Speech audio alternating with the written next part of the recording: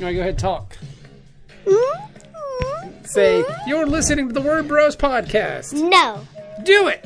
No. Do it. Say, you're listening to the Word Bros podcast. Do it.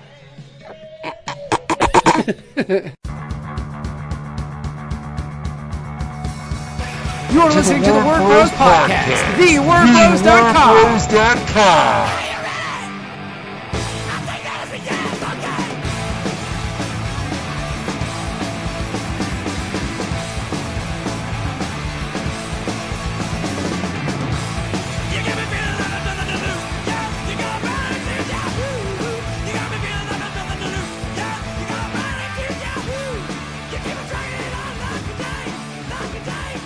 Turn me on, even though it didn't. Even though my life before was tragic. What's up, everybody? Welcome to a brand new episode of the Word Bros. This week on the pod, we're going to talk to, I can't pronounce his last name. I'm not even going to try. Grisanti. Ben Grisanti. Ben Grisanti has a master's degree in comics. Ben Grisanti. Ben Grisanti has a master's degree in comics, and he has a new book out that he's kickstarting right now called Polybius Dreams. So we're going to talk to him about his book. We've got the PDF of it. It looks cool, man. I dig it. Like, it's hitting on a lot of those familiar beats. It's got those 80s, the 80s vibe to it that all you guys should like. That 80s Hubu Juju stuff, man.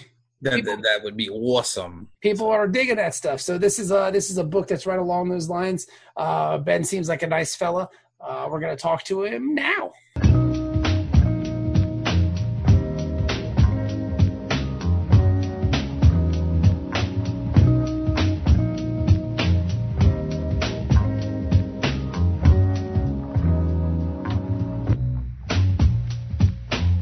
Probably because you're in your deep, dark cavern of comics you got back there. Look at all those things. It's not a bat cave. That's like more like a Doctor Strange library. It's the what is it? The Sanctorum? Sanctorum of comics. Sanctorum. Look at them all. Wow. Do you summon Dormammu and he reads comics like with you and you're like, no! And then like, I just won't go? Is that what happens? And then he Something like that, yeah. Okay. And I don't know what it is about this podcast. Everyone we talk to has a very complicated last name. Ben, how do you pronounce your complicated last name? Grisanti. Grisanti. All right. Yeah. Ben, that's how I say it. All right. Well, Are you Italian? He did. No? Wait, what? No, I didn't hear you. Are you Italian? Yes. Yeah, Ben Grisanti. And if you pronounce, if that's how you pronounce your name, that's how we're going to pronounce your name, because you would be the expert on your name, where I am a mere novice to it. Well, he would murder your name, is what he said. I was close. Bobby's not hooked on phonics. I'm not. Phonics are really difficult. Like they can be. They can be. Yes. I was, I don't. Ben, how old are you, buddy? 36. Okay, so we're kind of contemporaries then. In the same sort of Yes. Well, I mean, you're 36, I'm 39, Kevin's 40, right? Yeah, so when we were in school, it wasn't phonics, it was just kind of memorization. Sure, yeah. You either pick it up or you don't. Yeah, and for me, phonics is just like, oh, like it's just, my brain just doesn't accept it. Because I'm a dumb. So, Ben, you have a master's degree in comics? Yeah. More or less, yes. More or less? What? Yeah. I got a degree in media studies. So I got a degree in media and cinema studies is what it says on the diploma. But while I was doing that, I was writing a lot about horror movies. And a lot of people were either studying movies or television. And it sort of dawned on me via one of my professors there that I could instead use this degree to sort of study comic books. And so once I figured that out, I just studied comic books. Interesting.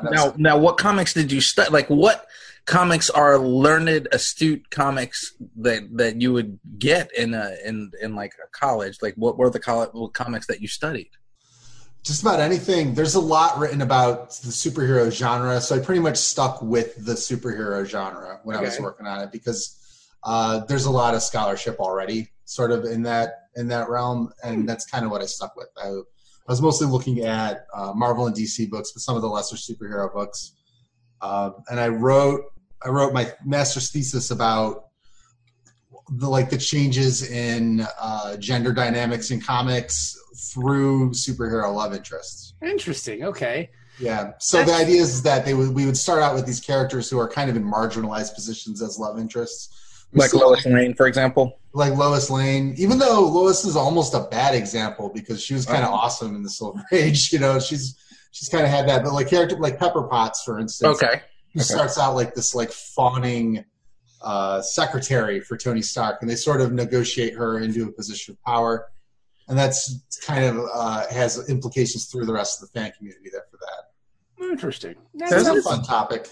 Yeah, it sounds fun. It sounds like all you got to do for your master's research was just read a lot of comics. Reading comics. Yeah, I mean that sounds pretty rad. Now, did you have a favorite of those comics you were reading? Is there anything that was stand out to you that you were like, dude, this is just amazing? Probably Miracle Man. Looking at, and this is before Marvel started like recollecting them, so it was kind of difficult to get a hold of them. To do the study in that. But yeah, that came across as really exceptional. Now that's James Robinson, correct? He's the writer on that?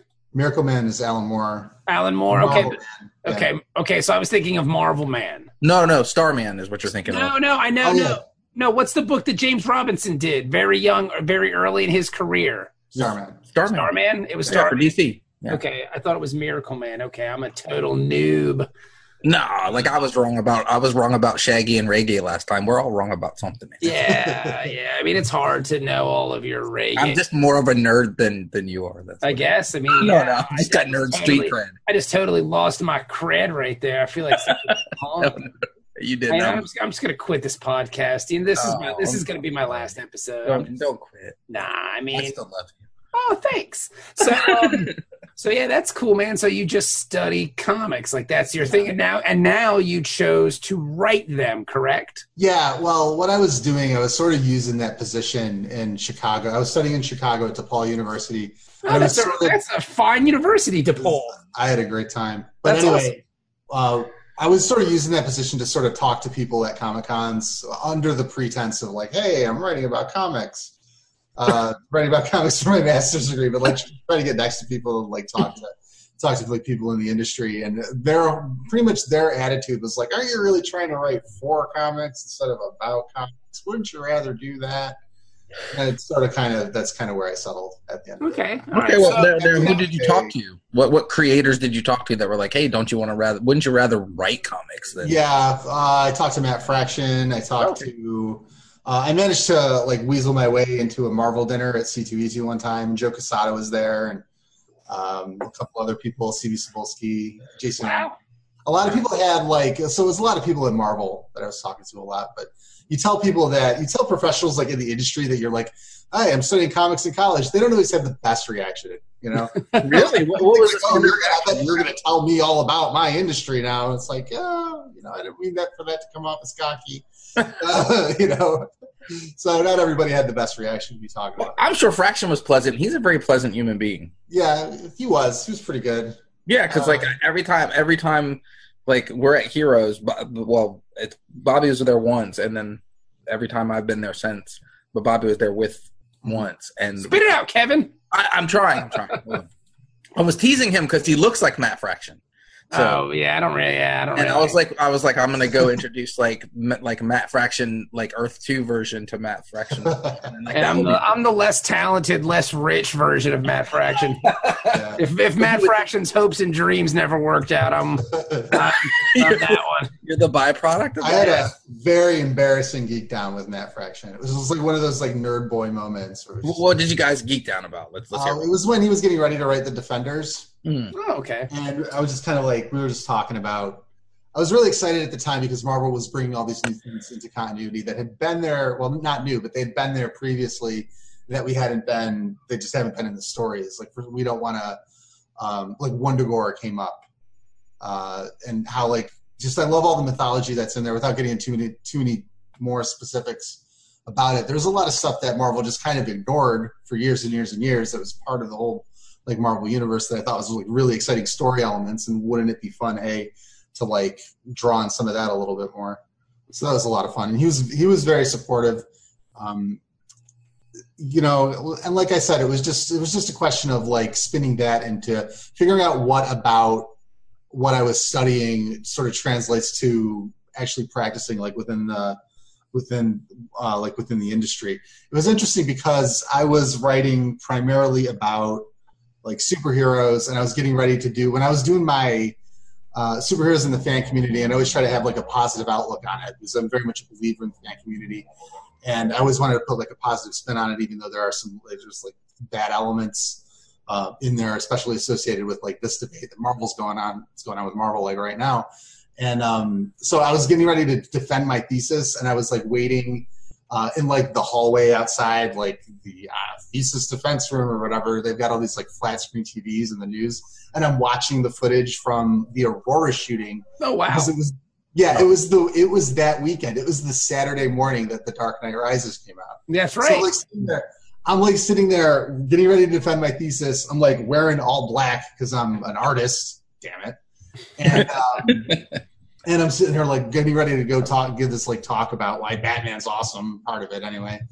And I'm sitting here watching. So wait a minute. So you're defending your thesis, and it's about Batman being awesome, like. Oh, part of it. That's not okay. Because I can have that conversation with anybody in any comic shop anywhere in the world, and they'll just go, "Hey, Batman's awesome!" Like, but you have so much like of an argument behind that. Like, there's breadth behind his argument. Listen, it's been a while since I had to defend it. I don't know that I could defend it again here on the show just now. But you have like stacks and stacks of evidence about Batman being awesome. About having a very far-reaching fan community. It's just a huge fan community. It just completely transcends comics. Right. So that's I think the through line when we're talking about Batman fandom is that it's just like it obliterates the comics community. It's just so wide in the culture. Like everybody knows Batman. Yes. I think now it's like I'm really very much appreciative of the characters that have like one like obscure character that they always like go for. That's their favorite. For the longest time, it was Spider-Woman with me. I just thought Marvel Spider-Woman totally underused. I'm really glad that she started getting like since the time I was writing about it, she's got her own book back, and there's a lot more going on with the character now. Well, she got a lot of play there. Bendis was running her out like nobody's business there for a while. I mean, she even had her own book that him and Malieve were doing. That was a quality book for quite some time.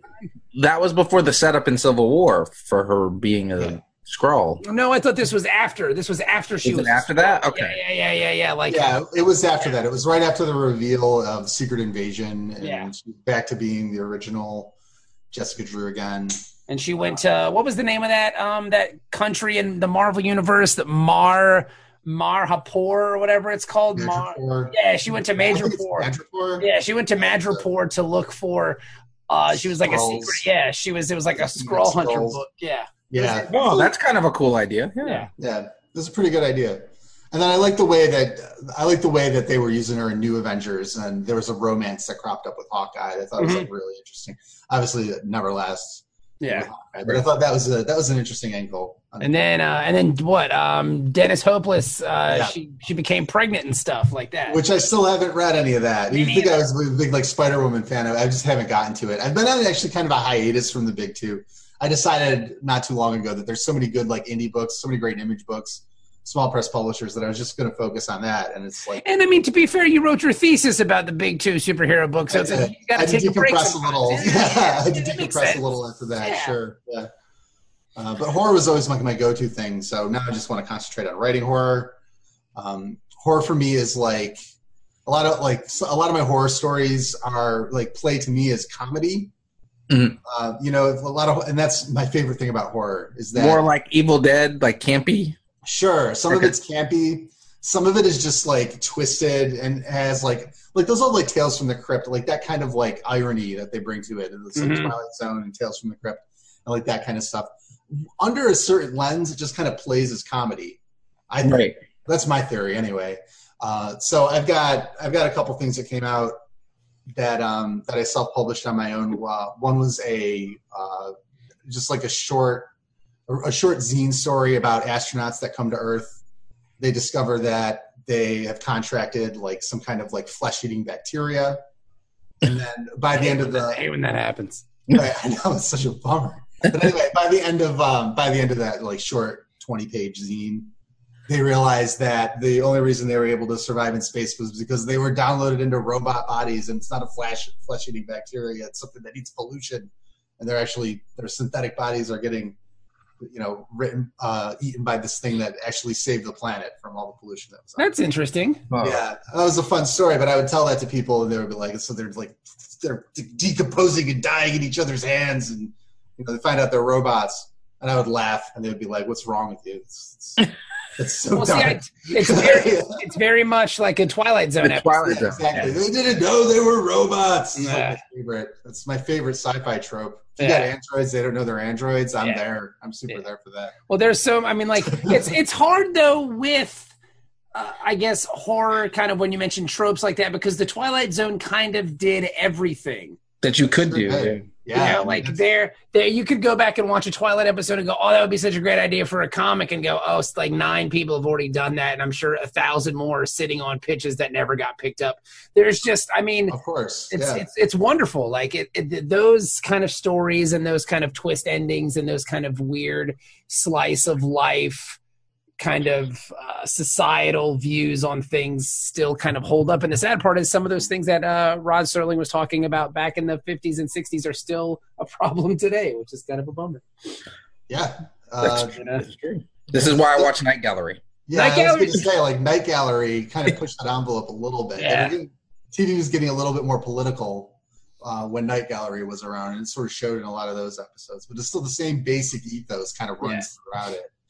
So there is a subversive aspect to it. I wholeheartedly agree with that. I think there's a subversive aspect to horror in general, and you see evidence of that all over the place. There's the massive counterculture. Like if there's a fan movement that rivals that of comic books, it's probably of horror movies, and there's obviously a significant amount of crossover when it comes to that. Now you're doing a Kickstarter right now for it's called Polybius Dreams, right? Is that right? Yep. Polybius Dreams or Polybius Dreams. The jury's still out on how you pronounce Polybius, but I think Polybius is probably correct, but Polybius is fine too. I don't know. Well, based off of a video game that's an urban myth, correct? It's based on an urban legend, and this is something I heard about when I was in college at the time. It was like 3 a.m. I was very inebriated, and I was just kind of like researching these things online, and I was looking at it. It sort of freaked me out, and I thought that would be a cool thing to do, a story of why hasn't anybody done it. And that was, maybe 5 years before we actually pulled the trigger to get the comic going. Wow. I remember, I sit on these things for like a really long time. Part of it is that I didn't want to if something else was going to come out, I didn't want to mirror it too closely. And so I met Keith just doing Comic Cons in the Buffalo, Southern Ontario area. And he just had like the perfect style for it. He draws these realistic characters. I knew he would get the ages right. Mm-hmm. I knew he would nail that we have like adolescent characters in it and we have younger characters in it. And he would get that perfectly. And he would be good for like the realistic setting that it's supposed to take place in. So it just happened that he was the right artist. I had the story sitting there and I was like, maybe it's time to revisit this. So the rest is history. That was about a year ago. That started August of 2016. Mm-hmm. We were on Kickstarter for the first volume that following March, and we just got that out, and now it's October, and we're doing the second volume now. Interesting. So tell me what this book is about then, friend. The idea is that this town of Autumn Hill, we changed the setting from the Pacific Northwest to New York because that's what I'm familiar with. But this town of Autumn Hill, small town, reasonably isolated. There's not a lot going on there. It's 1986. There's an arcade. So the kids in the town sort of gravitate around the arcade because there's not really a lot else going on. This arcade machine shows up one day, and it's immediately popular right from the get-go. And we see through our characters that playing it is having some sort of effect on their psychology. It's not exactly clear what. So they start having these nightmares, and that's where we get the title from. It's called Polybius Dreams. And really everything that happens from that point forward just sort of like throws the microcosm of their little community on its end. And it's hard to say too much without giving it away, but it's a mystery. So nothing really gets explained. You know, like it's a mystery like throughout. Like obviously I know what happens in the end. The whole thing is completely written at this point. Like we know where everything is going, but even knowing where everything's going, we're not over explaining it. We're going to make sure that there's plenty of room for the audience to sort of make their own decision as to what exactly happened and what it was all about. In the meantime, it's just like it's character focused. It's focused on the three main characters who are Paul, Patrick, and Michael. They're the kids that are, they're like best friends and they're bullied in school, but they love the arcade and they're on very good terms with the arcade owners, who are brother and sister, Jimmy and Jamie. And it's really sort of everything through their eyes, like everything that they see. It's determined really early on that Patrick, out of the three boys, is much more susceptible to whatever the game is doing than the other two. So we start to see his sort of degradation. Interesting. As it goes on. Meanwhile, the other two kids, Paul and Michael, start fighting with each other. One doesn't want to believe it's the arcade. The other is just convinced that like everybody's bad, and these bullies and the other people that are experiencing the ill effect of it sort of are getting what's coming to them. So it just kind of reveals sort of who they are, like what their internal characters are when everything starts to crumble around them. Interesting. Now this is your second volume of the book. So what other comics have you done? Everything else I've done, like self-published. Like this is the most this is self-published too, but this is the most professional thing that I've been associated with. Like Keith's a professional artist, you're a professional colorist. All the other books I call like get with your friends and make comics. Yes, which is good though, because I mean you have to have those steps along the way. You absolutely have to do it. Like the longest thing that I did so far was a comic book called Insurance, and the premise of Insurance is that it's an insurance office for magical items and haunted artifacts. So you want to get your like haunted painting insured, like you take it to this office. It's a mix between like Office Space and Hellblazer. That's kind of fun. It's just a cool hook, and it was fun enough of a hook that I brought it to my friend Mike, who's a cartoonist. Like he's a doodler, and I was like, "Hey, Mike, this is totally up your alley. It's horror, it's comedy. Why don't we try to make this happen?" And that was sort of how we both like cut our teeth. Like you could see, first couple issues of that, we don't really know what we're doing, but by the time you get to the last chapter, which is like 5 issues total, we have the rhythm down. Like we know how to structure our panels in a way so that we can actually fit all the words in there. That's crucial when you're figuring it out. That's sort of how we learned how to do it. And it's a lot of fun. We've had a great response from the people that have actually picked it up. We sold it mostly locally. Now that the whole thing's finished, we'll have it all in one volume. So it's going to be much easier to get from here on out. That's cool. That sounds really awesome. Yeah. This is a ton of fun to do. And I think it's hilarious. I still like look at it. I've forgotten a lot of it since it's been published. So I'll go back and read it every once in a while and like remember writing things. The way I wrote that is that I basically just went over to Mike's house. We hung out in his kitchen and I had the basic story idea and I would just tell him gags. Like I would just pitch him like jokes. And the ones that landed were pretty much what we put in the book. So the stuff that he responded to. That's an interesting way to write the books like that. Yeah. We didn't even get to fit everything we wanted in it, because time is, you guys know, time is a major constraint when you're telling a story in a comic. Like it's got to punch right away. Yes. You only have so many number of pages to get to where you need to. And that's more or less how I approach it, how I've approached every story from that point forward. Is that I have to get from point A to point B. Here's the number of pages. Here are the plot points I need to hit, like in the meantime, and then kind of work backwards like from that outline. Makes sense because that's the way I like to do it that way too. You have your outline A, B, C, and D, and as long as you get there, as long as you can get there in 24 pages, you're good. Cut out anything you don't need. Yeah. Focus on just all like the main points, and in my cases, the jokes that you really want to get in there. we increased our page count a few times just so we could fit extra jokes in. I don't think that's bad. I don't think that's a bad way. Well, no, especially, what you got to get those jokes in, baby. You're doing what you got to do, It depends on, it depends on like how you want to tell the story. So like that's actually funny enough. Like when we did Elvis, like we did the joke thing like that. We would throw each other jokes back and forth over text messages. Yeah. And when he would call laughing or I would call laughing at the thing that we just texted each other, we knew that that's one that needs to be in there. That's cool. I'm into that. So you got this Kickstarter. What is the Kickstarter launch? Has it launched already? Yeah, it's launched. It's been launched since the 3rd The last time I looked at it, we're really close to. It's October 5th right now, I should say. Yes, it is October 5th. It launched October 3rd. We're almost halfway. Wow! Good job! Congratulations! Very excited about it.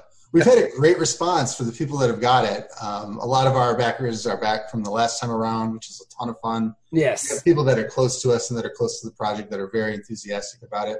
We've got our cheerleaders out there. We've got a few friends that we've made doing the book that are just really excited about it. And that's obviously you guys know that's the best. When you have people that are like close to the project and they're dedicated to it just as much as you are, and they're really excited to see where it's going. It's just a great feeling. Well, it looks great, man. Like I really dig the book. It's got a very familiar vibe to it. Like you're hitting a lot of the right beats that I think, the arcade, like the whole idea, like being an 80s kid. I was an 80s kid. I still remember the name of the arcade I used to go to. It was like Spaceport in, Pembroke Mall across the pizza place. Yeah. So you're hitting a lot of those beats. You're hitting a lot of those kind of vibes. So I mean, we had an Aladdin's Castle in the wall. We had one too. Yeah. Right next door to the comic shop that I grew up going to, which is still there. There was an arcade called Westworld, which was this. That's a good name. Yeah, a good name for an arcade, right? Right. It was so dingy, like it was ridiculous. It was so much fun. Was Yul Brynner running it? Like, was like the ghost of Yul Brynner seen spotted? Yeah, that would be great, wouldn't it? It just saunters in there one day. And the cool part is, like, now what is very cool around the major metropolitan areas are like retro arcade bars. I don't know if they have anywhere you are. They have a couple. Like a Dave and Buster's type of. No. I'm talking like we have a couple in Cincinnati because that's where I'm out of. It's called 8-Bit Bar, and it's just a bar filled with old arcade games, and you pay by the hour, or like if you buy drinks and food you get to play for free, and like you can go there. And my wife and I played Rampage for what seemed like an eternity one night. That's awesome. It was so much fun, amazing. Like I forgot how great Rampage was. So I love Rampage. Me too. It was a great game. It's cool to see a lot of these games coming back and still on the old arcade kind of console thing. It's very fun to do.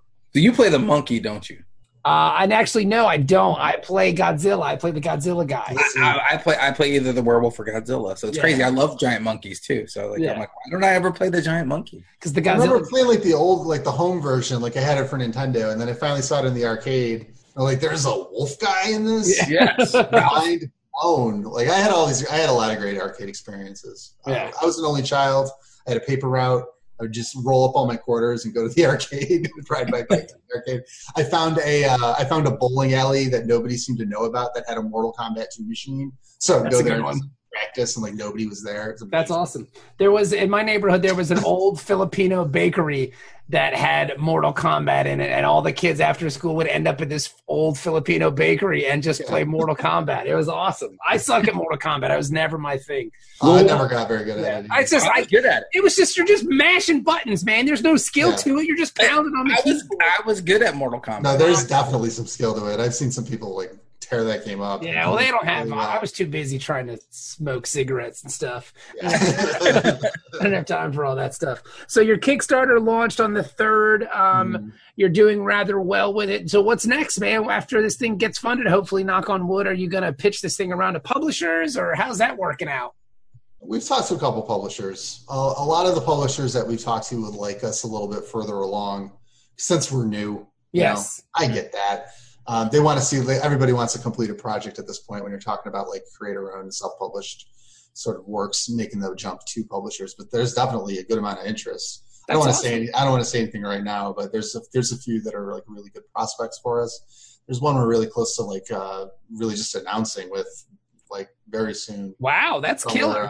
Yeah, it's still too early to say. I have no idea how that's gonna pan out. And you don't want to say it until it's official because you don't want to. Until it's official, So there'll be an official announcement regarding that. But it's not. I mean, they're all like smaller publishers. If I've always said that if I would have no problem pitching this book to Image if we can get it financed to the point where it's finished. But as far as publishers go, we just like right at this stage, we're just hoping for somebody to get out there and like help promote the book, and then we'll put you in comic shops. I mean, get us in comic shops, or even just get the Kickstarter, help us get the Kickstarter funded, just to like push our book out to their social media presence. That's huge for us right now because we still have to get it done. I mean, the project is contingent on us getting funded. on Kickstarter. Okay. So, Oh, okay. So you like if it doesn't fund, you guys have no book. So more or less. Yeah, if you guys are listening out there and you have a couple bucks to throw at Ben's project, you should do that because that would definitely help him out and make him a happy dude. Yeah. It'll make Keith happy too. He's the artist. He's getting paid. This is paying his salary. We're trying to keep everybody happy here. So that would be wonderful.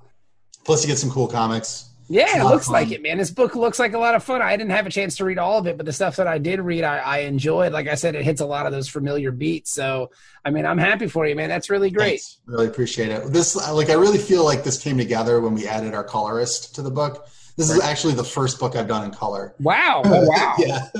And we were pitching to a publisher. I remember that feeling. It's so weird. Yeah, it's so bizarre. But we were pitching to a publisher and they were like, we need a whole creative team in place. So I was like, I found a colorist that day, and it just so happens I found a really good one. That's awesome.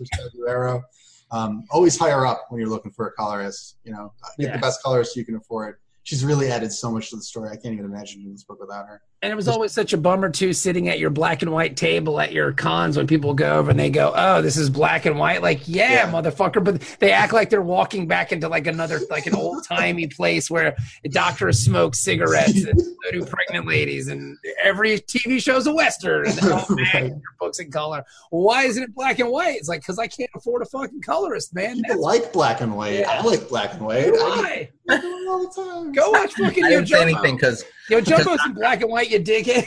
Yeah, because I'm weird about black and white. Like I have to really like it, so I'm really weird about it. I won't lie. I'm just gonna be honest. I mean, I still read some books that are black and white now. Fuck Man, Lone Wolf and Cub. All the omnibuses I have are still black and white. Man, that's most of the manga. Yeah, most of it. Yeah. I like the older manga that's stark black and white because everything's like gray tones now. Yeah. If you look at the two major influences on Polybius Dreams are the movie Videodrome, which you can definitely see if you're familiar with Videodrome, and that's a great movie. Oh, it's a great movie. It's one of my favorites. And the other major influence would be like Charles Burns' Black Hole. Okay. Like the when Disney movie. No, Charles Burns' Black Hole is the graphic novel about the STD going around. Yes. Turns you into a mutant. Yeah. I haven't read this. This is weird. I thought he was talking about the Disney movie meets Videodrome, and I was like, why didn't I back this already? Because that's No, Charles Burns' Black Hole is very stark in many ways. It's weird. Like it's so weird. It's out there. Like And I found that when it came out, I was like a teenager. I was like young when I saw that, and it was just probably the first underground comic I ever looked at, and it was just unreal, man. It had such a huge effect on me. I just didn't know comic books could tell that kind of a emotionally rich, complex, and really just a grounded but psychedelic. It's just a mix of things coming from that book. Yeah, I read that a couple of years ago as an adult, and I had to go back and read it at least 2 times just because there's so much depth to it that you just feel like you're missing things. Yeah. So and they came out so rarely back in the day. Yeah. Well, see, I got the collection at the library because, I mean, this is like real deal comics. Like this is when you go to a university and study comics, these are one of the ones they give you and say, hey, you should probably read this. This is like accepted fancy literature, you know? He said a university. A university. What else at the university? You're at the university studying comics, won't you go, chap? Yeah, that's awesome. I mean, that's a really great idea, man. And so now you're doing it, and it seems like you're doing it with great success, so that's fantastic. Are you going to be... This is going well so far. Yeah. Yeah, I'm very happy with all the artists that we have on board. We've had a lot of people that are very passionate about the project. It helps that it's an urban legend people know. I've been at a couple shows with that, and the people that come up and pointing and getting really excited about the book is like, oh my god, you did a book on Polybius. I'm like, yep, yes I did. And then the pitch is always like, well, it's about the characters. The characters are the unique thing about it. That's cool. And I wouldn't have done this. I never would have done this in the first place if we couldn't just use the urban legend as a way to tell a character story. That's awesome. Right. I think the best comics are character stories, actually. Yeah. They have to be. Character is king. If you don't have good characters, almost nothing else matters. Yeah. Because nobody cares what happens to them. Yeah, exactly. That's a good point. I'm right at the end of a really long novel right now, and I just realized I don't really like these characters. So it's it's become difficult for me to finish it. I'm going to eventually, but it's No, I feel like I felt that way about going back to TV, The Sopranos. Like I couldn't get into The Sopranos because I hated Tony Soprano. Like there was no one on that show that was likable for me. So I liked Paulie Walnuts. But you like Paulie Walnuts because he was like funny and did stupid things. And like, Paulie did dumb shit. That's why. But like as a show and overall, there was nobody really likable. So for me, my mom had two brothers. Latch on to. And she's from an Italian family, and Paulie Walnuts reminded me of my the younger uncle, like because my mom was the oldest, so her youngest brother was like Paulie Walnuts, but like not like him. But it's just really funny because it was like he would do shit like you talked about my mother, so like that was like a big deal in that one episode, and I like laughed because I'm like, yo, my uncle said that shit one time. He's like, he talked shit about our mom. I'm going out there. I'm going to mess him up. And it was crazy, like, talk. I was like, does it matter? You're both grown men. Like, I'm like an 8-year-old kid going, I don't know what the problem is here. That's why I liked Paulie. I mean, one of my favorite Sopranos arcs was when they threw a sandwich at Vito. You threw a sandwich at Vito. You got to fix this. That was a big arc on that show. So who fucking knows? But enough about that shit. I am very excited for you. Your Kickstarter. If I want to find your Kickstarter, how would I go about doing that? How do I go about all this? Just go to www.polybiusdreams.com. It's POLYBIUS dreams.com. That'll take you right to the campaign. Awesome. Are you on the Twitter machine and all that stuff too? I'm on Twitter at Ben Grisanti, BenGrisanti. I'm on Instagram at Earl Gratz, EARLGRATZ. That's the main character from the insurance comic. I love it. Yeah. Well, there you go. Ben, thank you for coming on, man. We really appreciate you having on. Good luck with your Kickstarter. Good luck with your book. It looks fantastic. You're really hitting a lot of those beats, dude, that I'm super into. So good luck with that, dude. Thanks very much. I really appreciate it. No problem. And also let us know if you get anything in the future, any news in the future about your this project or any others. So absolutely. Thanks guys so much. I really appreciate it. Yep.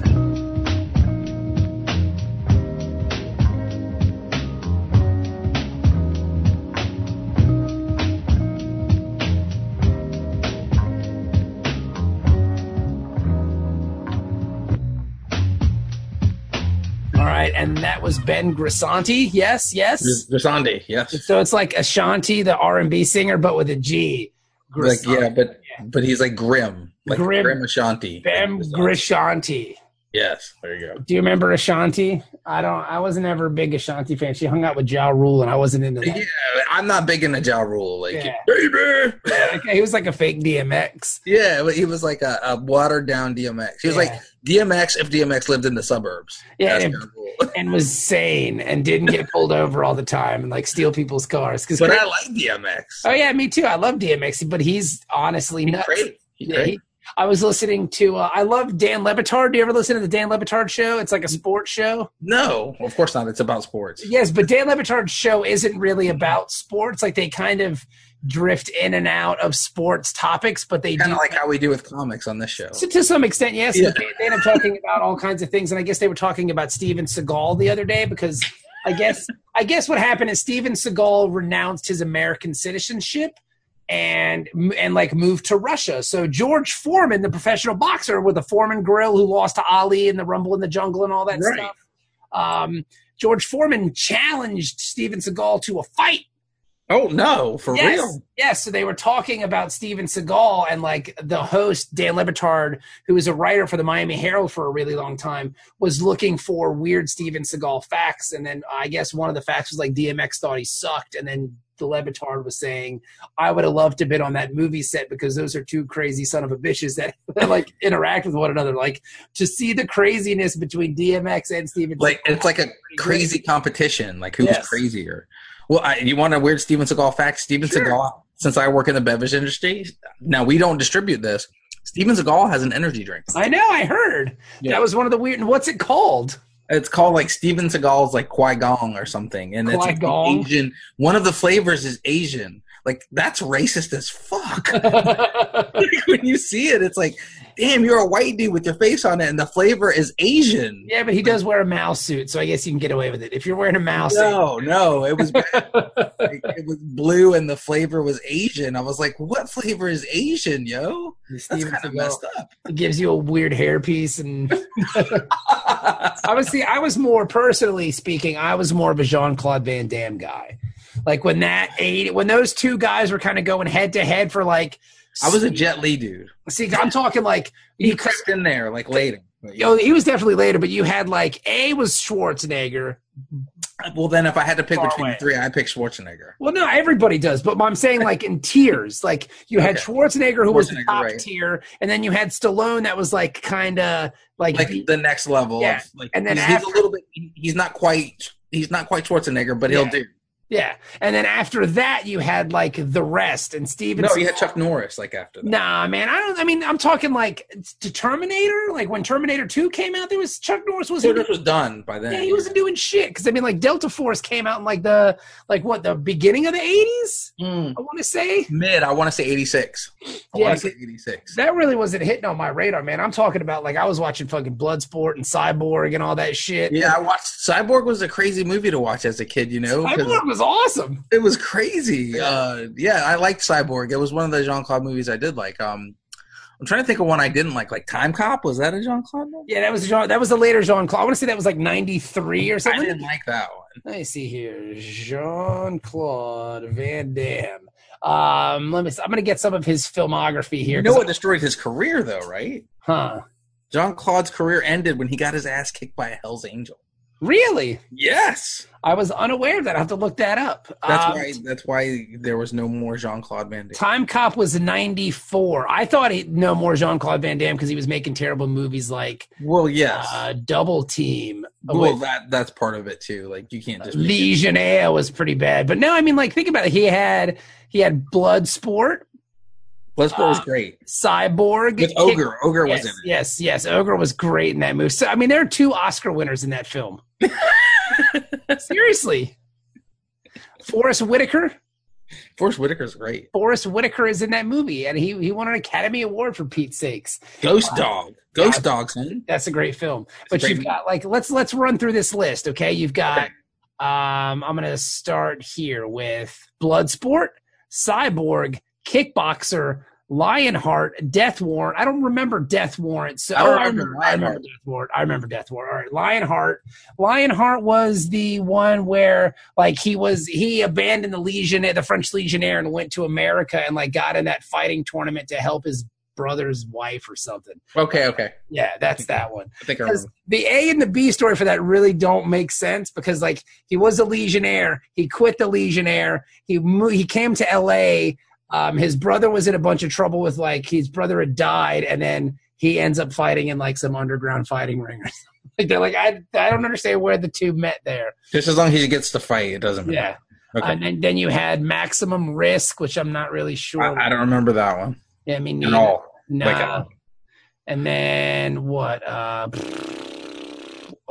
Double Team was a good one. And then he got his ass kicked by a Hell's Angel. Yeah, right yes. I didn't see. I was unaware of that. Did you see it? It's up there. I'm not joking. I'll have to look.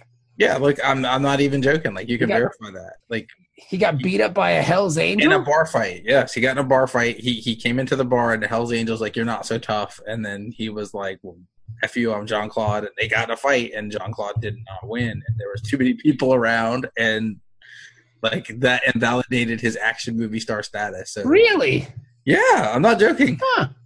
That's what really put him in the tanks, like because the news got out real fast. Because this is like '94 is about the time when AOL was like huge. And stuff. It looks like it was a guy named Chuck Zito. That's the guy that beat his ass? Yeah, Chuck Zito was an American actor, amateur boxer, martial artist, celebrity bodyguard, former boxing trainer, and a member of the New York's Hells Angels. Yeah, see?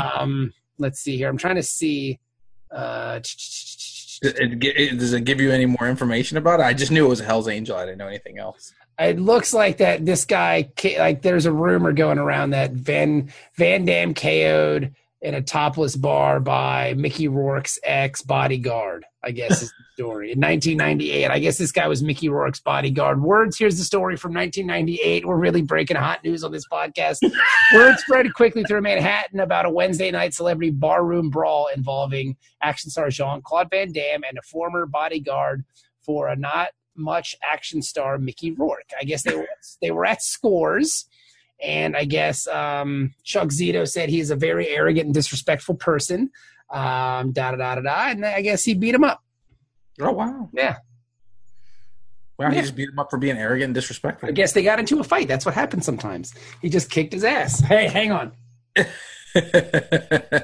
You can still. I think that's a little harsh because I mean you can be a tough dude and still lose a fight. I mean Muhammad Ali lost fights. I mean, yeah, I'm not doubting that. I'm just saying the funniest part about it is like, do you think it was something like they're having beers and he's like, "You're Jean-Claude Van Damme." He's like, "No, here I'll get to it in the story. I'll continue reading the story. I'm badass." And then he's like, "Nah, man, double team sucked, bro."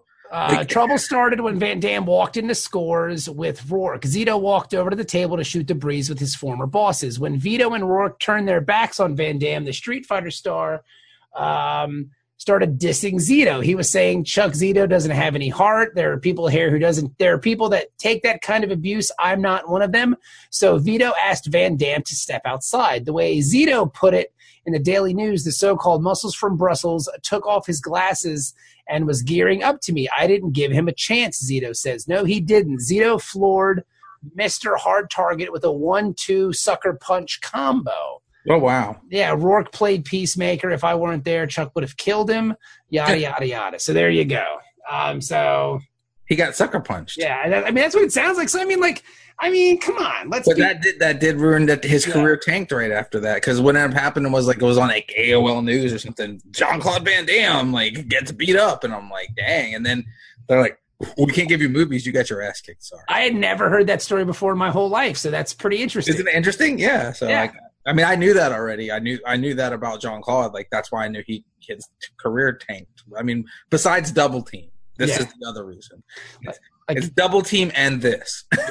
Yeah, I don't know what happened with Steven Seagal's career because, like, he did Above the Law, Hard to Kill, Marked for Death, Out for Justice, Under Siege. Any 3-word title. On Deadly Ground. Like, wow, he did a lot of great films. Above the Law, Hard to Kill, Marked Above the Law is a great film, though. Yeah, Above the Law is a great one.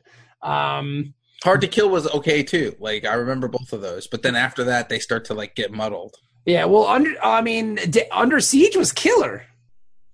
If you remember that one, that's the one where he plays like the cook, and then he like blows up the thing in the microwave. Yeah, I do remember. Yeah, and then he was in Executive Decision, but he was not the star of that one. He was only in that one for a little while. Kurt Russell was the star of that one. Yeah, Steven Seagal dies very early in that one, and then like the Glimmer Man. I don't remember that because he was. Well, that was with that's when the weigh-ins that's right. Exit of Living Color. That's when Living Color. Because when now. This is for you younger Word Bros listeners. When we were young, we used to watch In Living Color for our comedy. Yeah. The shit back in the day. Like, it's weird to see. I mean, I had no idea. He's still making movies to this day. He was producing some of these films too. So, I mean, like, he must be making some loop. But then I heard he got into trouble with the mafia or whatever. And then he had I didn't see. Now, there's stuff about Steven Seagal I don't know. Like, he got in trouble with the mafia. So he did that, I guess. He got tax evasion stuff too. Yeah, but he didn't go to jail. That's only Wesley Snipes go to jail for that shit. Wesley Snipes. If you tweet that at Wesley Snipes, he will give you a snarky comeback. So. No, I'm saying that Wesley Snipes got shafted. There's no reason for Wesley. Snipes. Okay. I was like, yeah, because I was looking at this thing one day when I fell down the internet rabbit hole at work, where if you tweet Wesley Snipes about his tax evasion, he will joke you, and I'm like, oh, that's crazy. And then I was looking at his jokes, and I'm like, Wesley Snipes got jokes. Wesley Snipes is great. I mean, and he's a bad motherfucker. Like, and Blade was dope. Blade was, I mean, that was the first great Marvel movie. I don't care what anybody says. I loved his character in Demolition Man. I was like, why can't you kill Stallone? Because he's kind of boring. Yeah, like I don't really give a shit about Stallone. I agree. Wesley, always been on black, son. Always been on black. Yeah. All right. So we've gone on long enough. Yes. this is our outro. You've heard Yes. it all. So thanks to Ben Grisanti for being on the show today, and thanks to Steven Seagal. And Jean-Claude Van Damme, who I preferred. I prefer Jean-Claude Van Damme over Steven Seagal. I prefer Chuck Norris over everyone. And Wesley Snipes would kick Chuck Norris's ass. I'm just saying I prefer. Well, Chuck Norris is 77 now, man. Yeah, That's but not I'm saying really Wesley fucking Snipes. But I'm saying even I would say in their heyday. I'm saying that because I hear Chuck Norris will appear. Like if you don't. Like, Yeah, I'm not in all those Chuck Norris jokes, man. I don't necessarily get them. I'm not like I don't think they're the best things in the whole wide world. I don't subscribe to all them Chuck Norris's jokes about how he great. Not in my world, baby. He ain't a man. Chuck Norris is a cartoon, bro.